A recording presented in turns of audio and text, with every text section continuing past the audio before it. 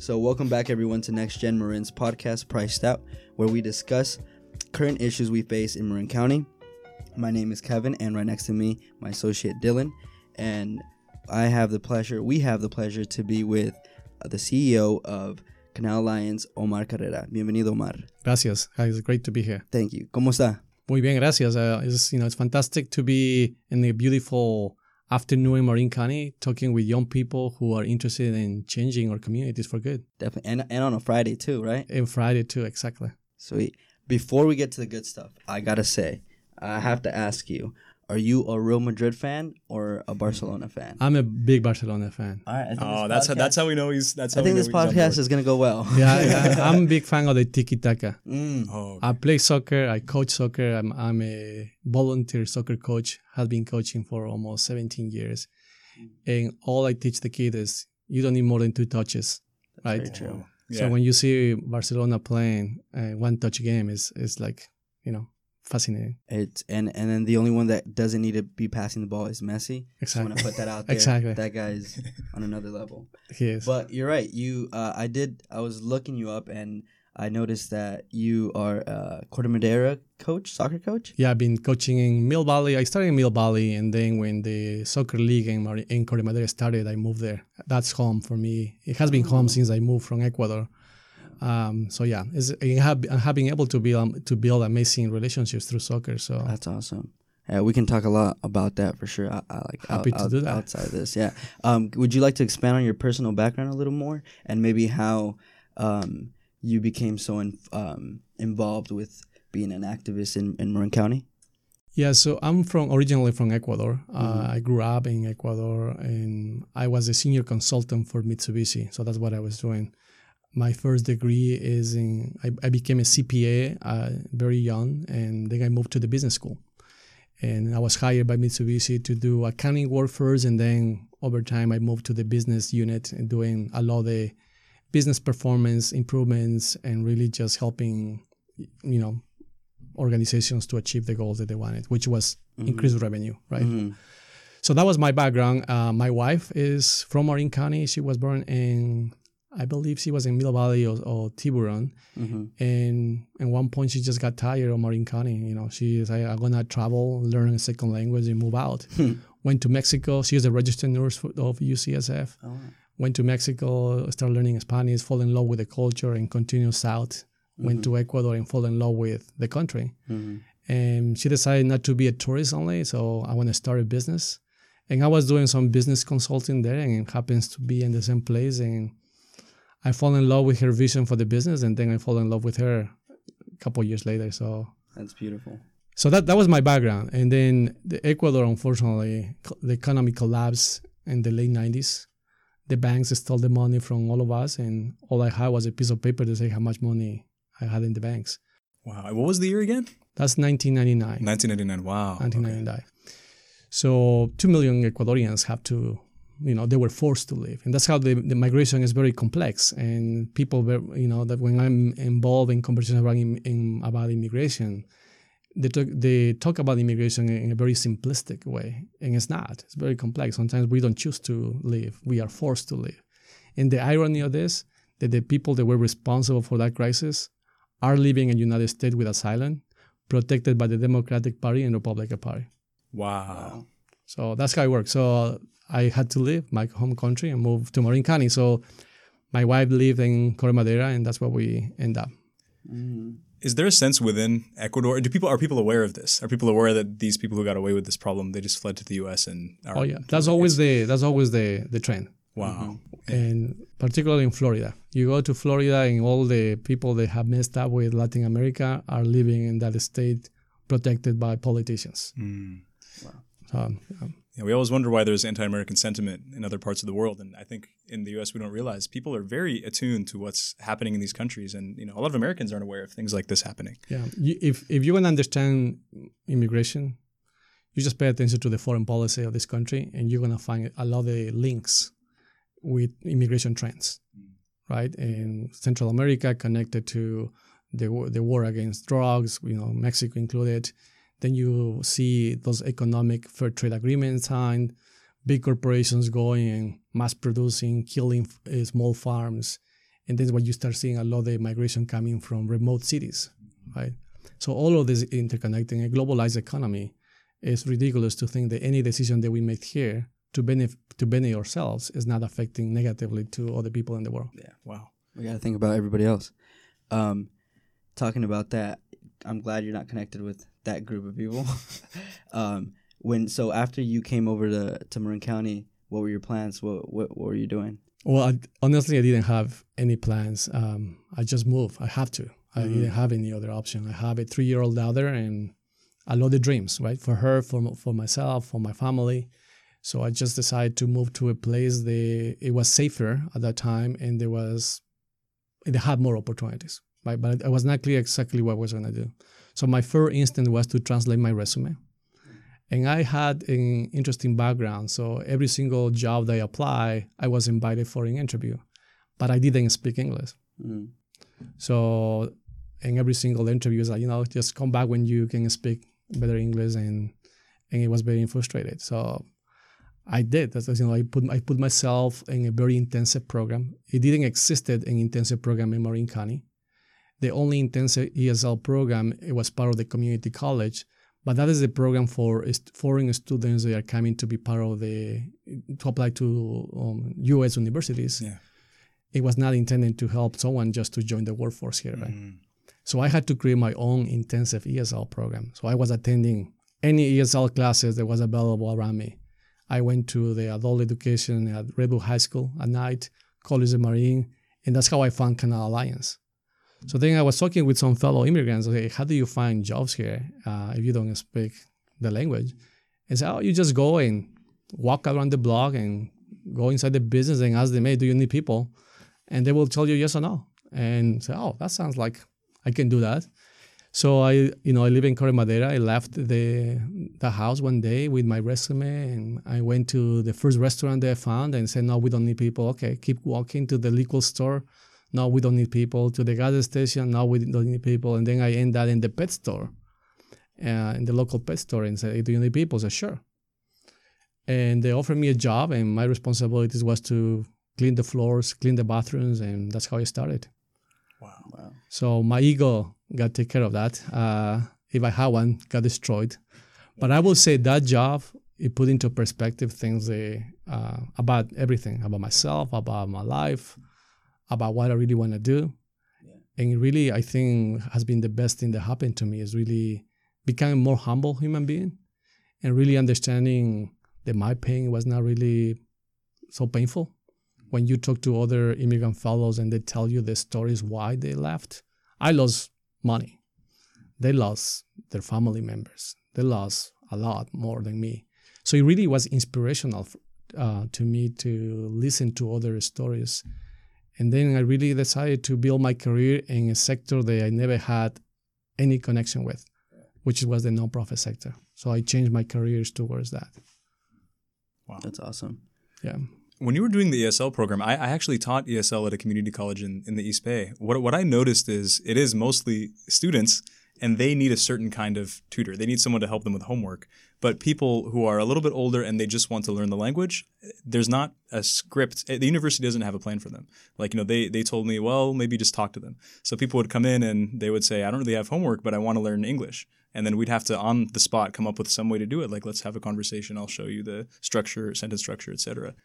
So learning a second language is different depending how old you are, right? My daughter came here when she was, how old was she? Close to 5 years old, and she learned English in 24 hours, right? Mm-hmm. I moved here when I was 29. So learning English was definitely harder. So when you go to those places, I was looking for places where I really want to just learn, right? I didn't know exactly what the experiences were going to look like.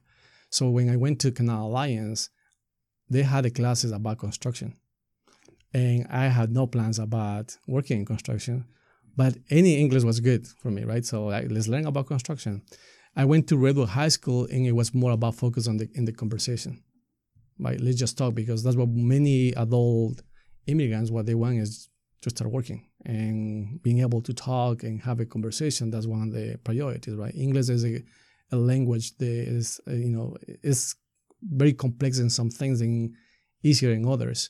the conversational part is the number one need that we have as immigrants to be able to achieve first.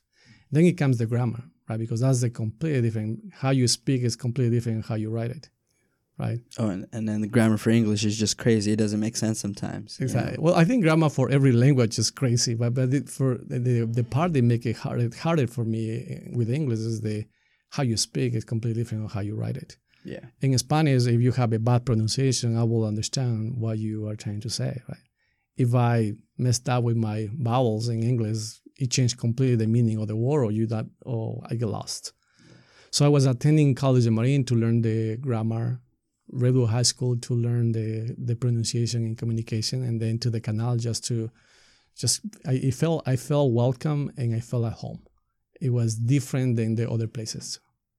So I think that was the big difference is in a Canal Alliance, I felt like this looked like more like where I'm coming from, and I really want to be part of it. So I decided to volunteer. That was my first volunteer job in my entire life. I was 29 years old. So we didn't have in Ecuador the concept of volunteerism, right? In fact, when people told me that they do all of that without being paid, I was like, are you crazy? It's like, why are you not charging for your time, right? I'm coming from the for-profit sector where everything has a value, and your time, especially your time. So, but I was seeing the benefits of volunteering in organization to transform lives. You cannot put a price to it. And that's what I decided to volunteer. So I was volunteering at Canal Alliance. A lot of people know me as a technology instructor. That was my first volunteer gig, and also became my first job at Canal Alliance as a technology instructor. So that's how my journey started there in the organization. To a lot of Latino families, I know they have trouble to getting to that first step, just going out there and figuring it out because of that English barrier. How did you, what gave you the motivation to like just go out there and conquer the world and like knock down those barriers? Yeah, I don't think I'm going to minimize the complexity of the process of learning a second language. It still is my commitment. I mean, my English is not to the place that I will feel comfortable with. Always going to be my second language, right? And I had to be okay with that. And my accent reminded me of who I am, and I had to be proud of that. So instead of trying to soften my accent or completely erase my first language, I just had to embrace I'm someone from somewhere else, and I'm bilingual, right? So what kept me focused moving forward was my kids. I think my family was, for Latino culture, family is in the center of everything. So achieving their dreams, helping them achieve their dreams was my first motivation. And I knew that if I was able to succeed as the adult in the house, one of the adults in the house, then they will have a better chance as a result of that. But yeah, I think that the immigrants are resilient. Immigrants have that self-determination, and that's and to achieve the goals that they want. And sometimes it's the language, sometimes it's being able to, I want to put my English learning secondary because I want to focus on something else and benefit on my children. Yeah. So that's, it depends. For me, was the need to find a better job, so that I can achieve my own goals and my family's goals. Yeah, that's a real drive. Can you tell us a little bit more about Canal Alliance? So Canal Alliance has been serving the immigrant community and their families for 38 years now. Our mission is we exist to break the generational cycle of poverty, and we use education as the main tool to achieve that. But people are living still in poverty. So we need to have a lot of services to help families deal with the symptoms of poverty. And poverty is a complex top issue, right? And it comes to and affects you in multiple ways. You don't even know how it's going to affect you tomorrow. We all kind of have an idea about poverty, but not really until you actually live on it. 2008 was the closest experience for many Americans to think what is poverty. But they went to transitional poverty when they lost their homes. But when you have been living in generational cycle poverty, it's a completely different game. A generational cycle poverty means your grandparents were poor, your parents were poor, you are poor, and most likely your children will be poor. How do you break that? It's very complicated. but possible. And one of the first things that you do is trying to remove the mindset barriers, right? Help people to be able to think about tomorrow. Because when you're poor, you're thinking about just next hour. How am I going to feed my kids? How am I going to pay the rent? How am I going to not get killed in some cases, right? So how can you start thinking about tomorrow or in a year from now or 4 years from now? So Canal Alliance offer a lot of services to help you remove those barriers to allow you to see tomorrow. And tomorrow for us translate to programs like the ESL program for adults, workforce development, or after-school program to help young people to graduate from a 4-year college. So we value higher education in all forms. It's not just about a 4-year college degree, but a 4-year college degree is more than just a job. It allows you to go for a full individual transformation. Workforce development is good because it allows you to get in a job and maybe in a good job in no time. But those jobs depends a lot on the economy. The moment that the economy gets shaky, some industry changes, all those people will be without jobs. So we are trying to provide support in a comprehensive way and allowing people to choose what is my right path.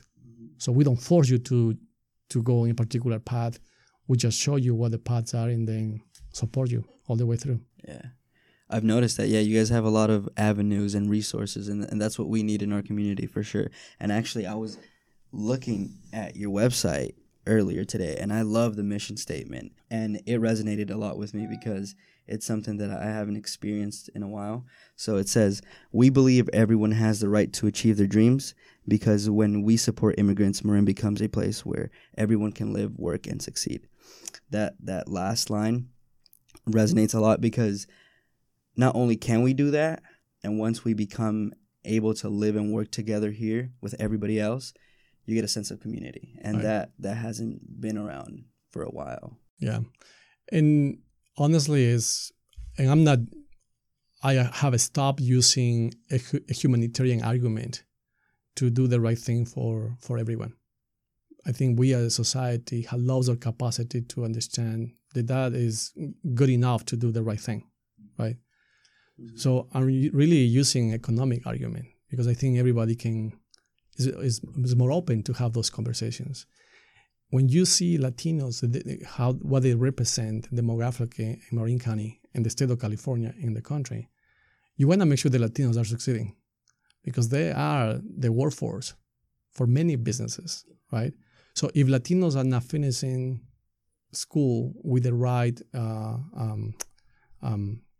credentials or the right support, they're not going to be ready for those jobs. They're going to be coming now or tomorrow. So as a result of that, our economy is going to be hurt. And I believe that if we resolve the problems of Latinos, everyone else will benefit. And just because the numbers,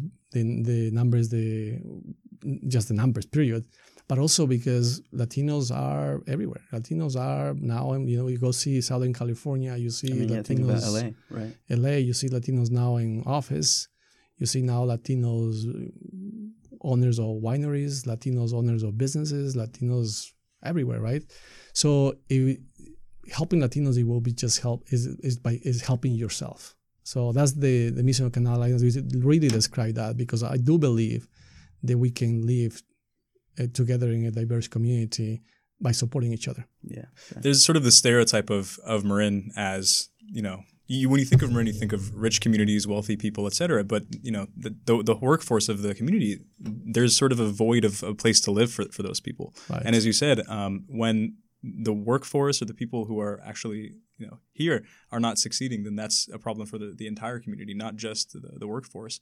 So I wanted to get into housing issues in the canal. Yeah. I know the Canal Alliance does a lot of work with, I believe, tenant protections and things like that. Could you go into detail a little bit about some issues renters face in the canal? Sure. Just one more point before I jump to that is when you see Marin County, what are the industries here? They are offering jobs, right? Services, hospitality, construction. So, and who's working in those industries right now? Now, when you see what is the number one funding source for cities' budgets? Sales taxes for many. So that means you rely heavily on local businesses. And what businesses need to be successful? they need the workforce. But if you're not able to support your local workforce, if your local workforce has to be driving 4 hours to get here, that's not good for the economy.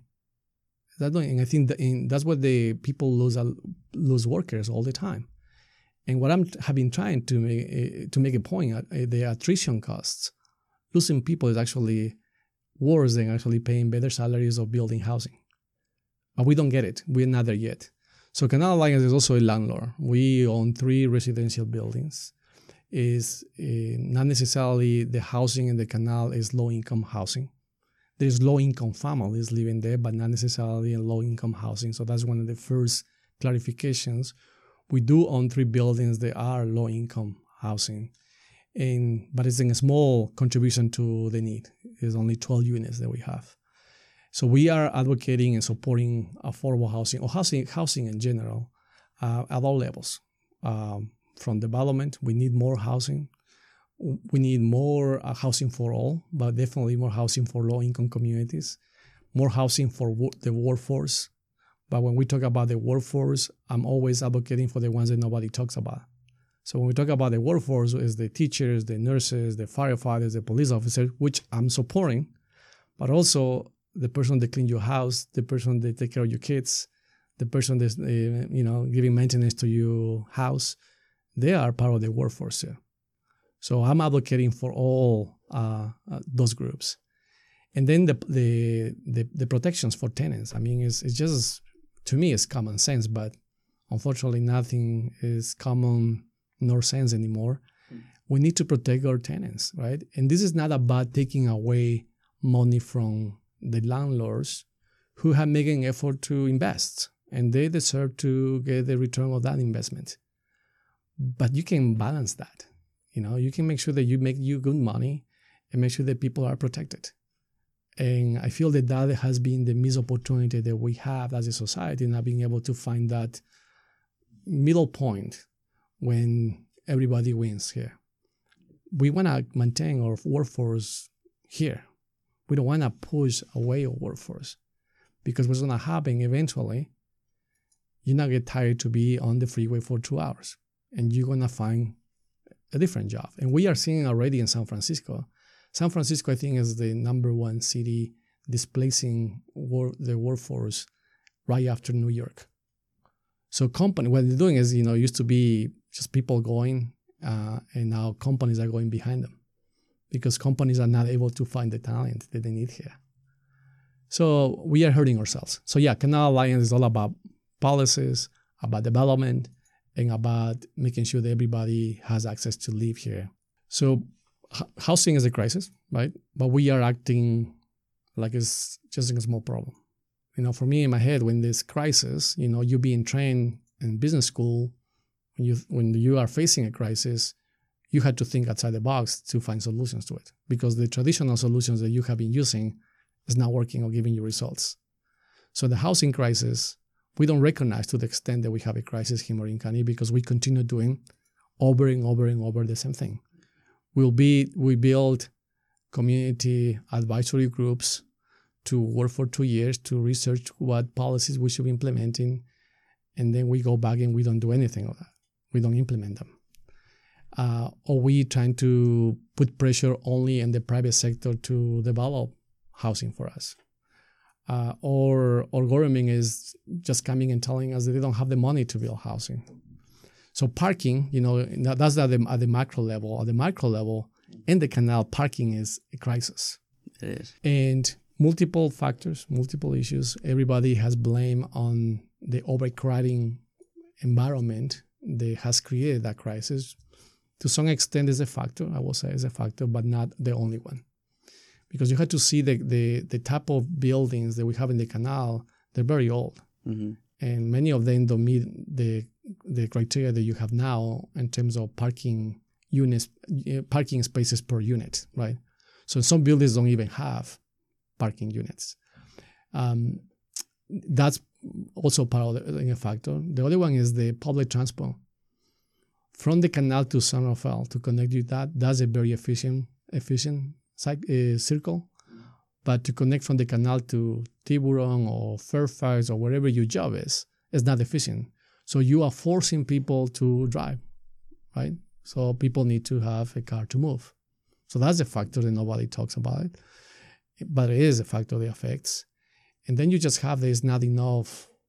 We don't have a parking structure in East San Rafael. You go to downtown San Rafael, you find 6-7 parking structures.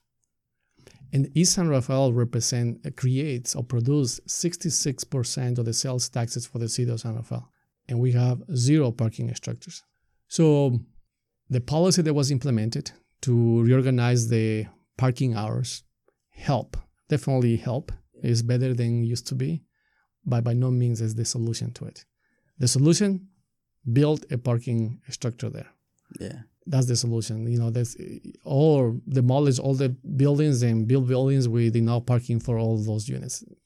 I think it's cheaper to build a parking structure. I agree. Yeah, what's interesting is we hear a lot of arguments against density from people who tend to say, well, if we increase density in these wealthier areas, then that ruins the community or the character of the community. But the people are still coming. I mean, and they're going to the canal and they're living in homes, 3-4 families sometimes per home. So the density doesn't really go anywhere. Have you experienced that where you see people living in such, tight living quarters that it's just not a sustainable situation? I mean, density, I don't think density is just a problem. I think it's just the reality. I mean, we just see a lot of the cities across the world, it's changing the perspective about density, right? We're actually building infrastructure to create density, but there is other elements that complement that density, right? And public transport is one of them. So you don't want to have a lot of cars on the streets. So how do you avoid that? You create alternative transportation, right? You make it efficient. You plan better, right? But I have noticed that in Marin County, we use the argument of environmental arguments or historical arguments or density arguments to be very racist in a very elegant way, right? You just come to density and, I'm all for housing, but density brings traffic, which is relatively true. Or we don't want to mess with the environment. And I'm all for the environment. Don't make me wrong on that. What I disagree with the environmental group is in what point people fell off of the environmental conversation. Why is the humans are not part of the environment? So we want to talk about wetlands, animals, air, water, but now people, right? And Marin County has 85% of the land that already is protected, or over 85%. So we have 15%, and most of that is already developed. So the few lands that we have, we should be looking at how can we build more housing. But building here in Marin County is almost an impossible task. So instead of being racist and say, look, we don't want to have people of color in my city, we don't want to have brown or black people living in our cities, I'm going to be using a historical angle or environmental angle or a density angle to push back. And that has been the history of this county. That's why we don't build anything. I mean, we work very close with Marine Transit, good partners. We all about supporting any policy that enhance public transport. That is, I think, the only solution that we should be looking at. Also, making sure that people are safe riding the bicycles, right? Bicycle infrastructure is needed. Offer that as an alternative for people to go to school or to, go to work. But when you are in the canal trying to use your bicycle, it's almost, an impossible task to achieve. It's not safe. We have an amazing infrastructure of the bicycle that just go around the canal, right? You have this beautiful tunnel that connects you through Laxport to the canal, and it goes all the way to Anderson to downtown San Rafael. But if you try to go to Anderson to connect to the canal, that is a Wild West, right? So I feel that it's not happening what it needs to happen to enhance the quality of life of people living in the canal. And I think to our end, all we can do is continue advocating for the right investments, the right infrastructure to make sure that either we improve public transport, we improve the bicycle infrastructure, and instead of supporting projects to make bigger freeways. I think we had to be We had to be done with that. We had to start looking at other areas that we can use. We have water around us, and we might be the only country in the world, or the only area in the world, that we are not leveraging the water as a place to move people, right? If you are in the canal, I think, Kevin, you grew up there. Yes. I don't know if you went to San Rafael High School. I did. So all we had to do is create a bridge. Oh, you're right. Yeah, the canal is right there. Right? You would be in 5 minutes from the canal in San Rafael High School. Instead, you had to go all the way to Francisco Boulevard in a very dangerous street, very narrow and dangerous street, to go all the way around. So you make it almost impossible for families to be more integrated and connected with a bigger city. Right. It's like we making sure that people understand that that's where you belong. That is where you are. You're in the canal and you're not integrated with the rest of the city. So all it takes is brave, bold politicians to make things happen. That's all. Everything in that on policy. So we need to have policymakers that actually think outside the box. It still hasn't been built? It has been a conversation, I think, for over 20 years. Wow. Yeah. Wow. It's like the broadband issue. Yeah. Something that is an invisible thing. People don't talk about it. Nothing is simple. So I don't want the people that are going to be listening to this podcast is like, oh, Omar is simplifying and minimizing. Not. But we are not the only community in the world that's trying to resolve that. But others have done it because they are bold enough to think outside the box. We just talk about, we know what the solutions are, but we choose to do nothing. And of course, we blame on, we don't have the money. But money sometimes just can when you just present a very attractive project, and then you just go and look for the money. But right now, I think is the bridge and many other recommendations to improve the quality of the life of the canal residents are captured just on plans, but nothing tangible to make it happen. You had your own consulting firm in Ecuador, so I'm sure you had to experience like local policymakers or even a national at that level.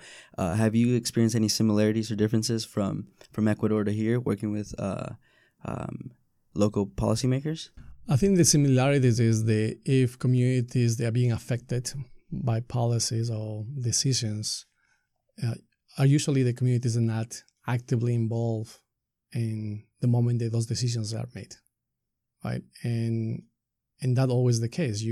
Politicians will respond to who is in front of me. Politicians will respond to the people that are supporting the political campaigns. Politicians will respond to the people that are placing them in power, right? So if you have people that are not doing any of those three things, their pain is not going to resolve, right? Just because you have research that show you that that's the problem, or just because you have a lot of people that are being displaced or whatever the issue is, right? If you have children they're going to a particular school and not finishing high school with all the credentials to continue college, which is the true in San Rafael School District, over close to 60% of the students are Latinos in the school district in San Rafael, but only 30% finish high school ready to continue higher education. That is connected to policy, right?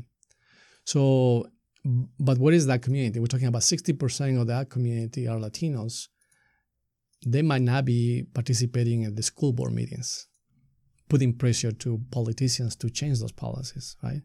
So who are there in those meetings? Are the ones whatever we have in place is benefiting them, right? And I'm sure it's affecting them, but not to the point that is dramatic. So the similarities are usually the people that are being affected by those policies are not fully engaged in the transformation of those policies. But what you see in Latin America, you get to one point when people say enough is enough, you go to these major revolutions of change. But you don't have that here.